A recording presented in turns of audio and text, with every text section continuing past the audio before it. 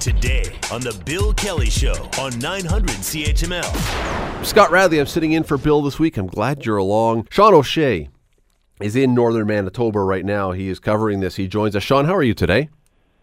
A little bit cold, a little bit tired, but quite well. Thanks for having me on the program. We heard reports last night, and certainly it was being chased all night, of a sighting. How legitimate are the authorities up there treating this? As a legitimate sighting?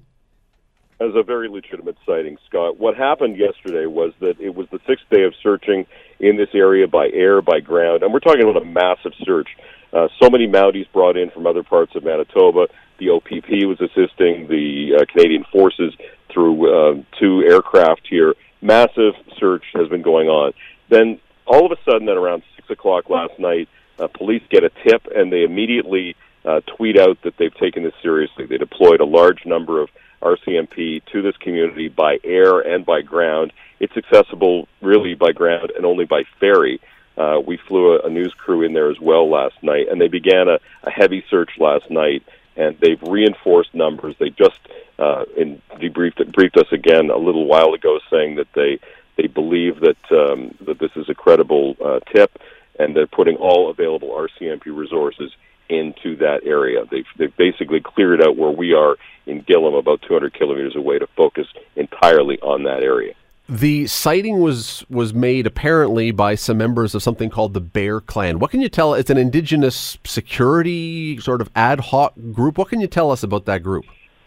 The Bear Clan is a Winnipeg-based Indigenous volunteer group. They had come up to offer support. They work in Winnipeg primarily, but with all of what's going on here, they decided to send some volunteers up into this area. And by chance, a number of their members were up in York Landing. And according to their organizer, some of the members spotted 2 men matching the description of the 2 suspects being sought right now. They called it in. Based on that description, where they were and the activities of those 2 men, the police took action and felt it was credible. I've been up here for several days. My colleague Crystal Gamansing's been up here for almost a week.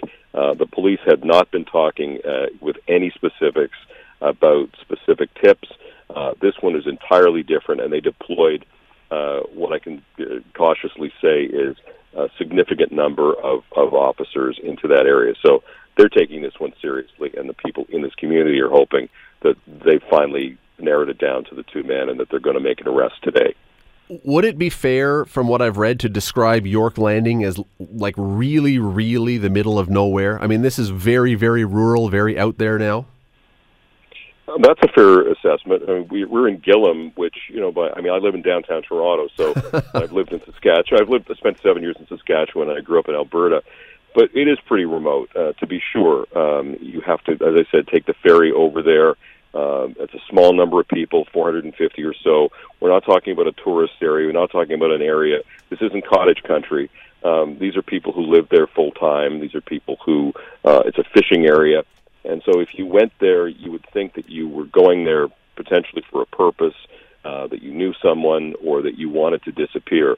It would be a great place to disappear to. And yet, as we saw yesterday, these people stood out and were spotted and were reported. And here we are this morning with a massive search going on in a much more confined area. The reality of the last few days is the police and the military have been searching a massive area up here. Thick woods, deep bogs, no man's land in many respects. But at least over in that area, it's a smaller area where police are focused. Sean, if you have to get there by ferry, how did these guys presumably get there without being spotted on a ferry?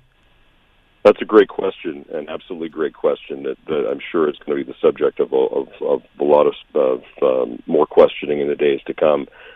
This whole case has been, remarkable here. People have been speculating about how it's possible for people to survive.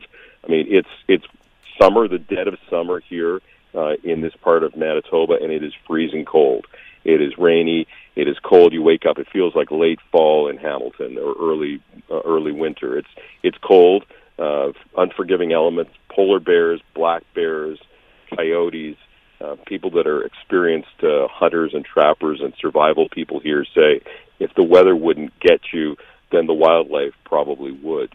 So if these people are the actual two suspects, it's amazing that they've been able to survive outside for so long, given that they burned the vehicle that they had in Gillam almost a week ago, and no one is sure how they're able to get around.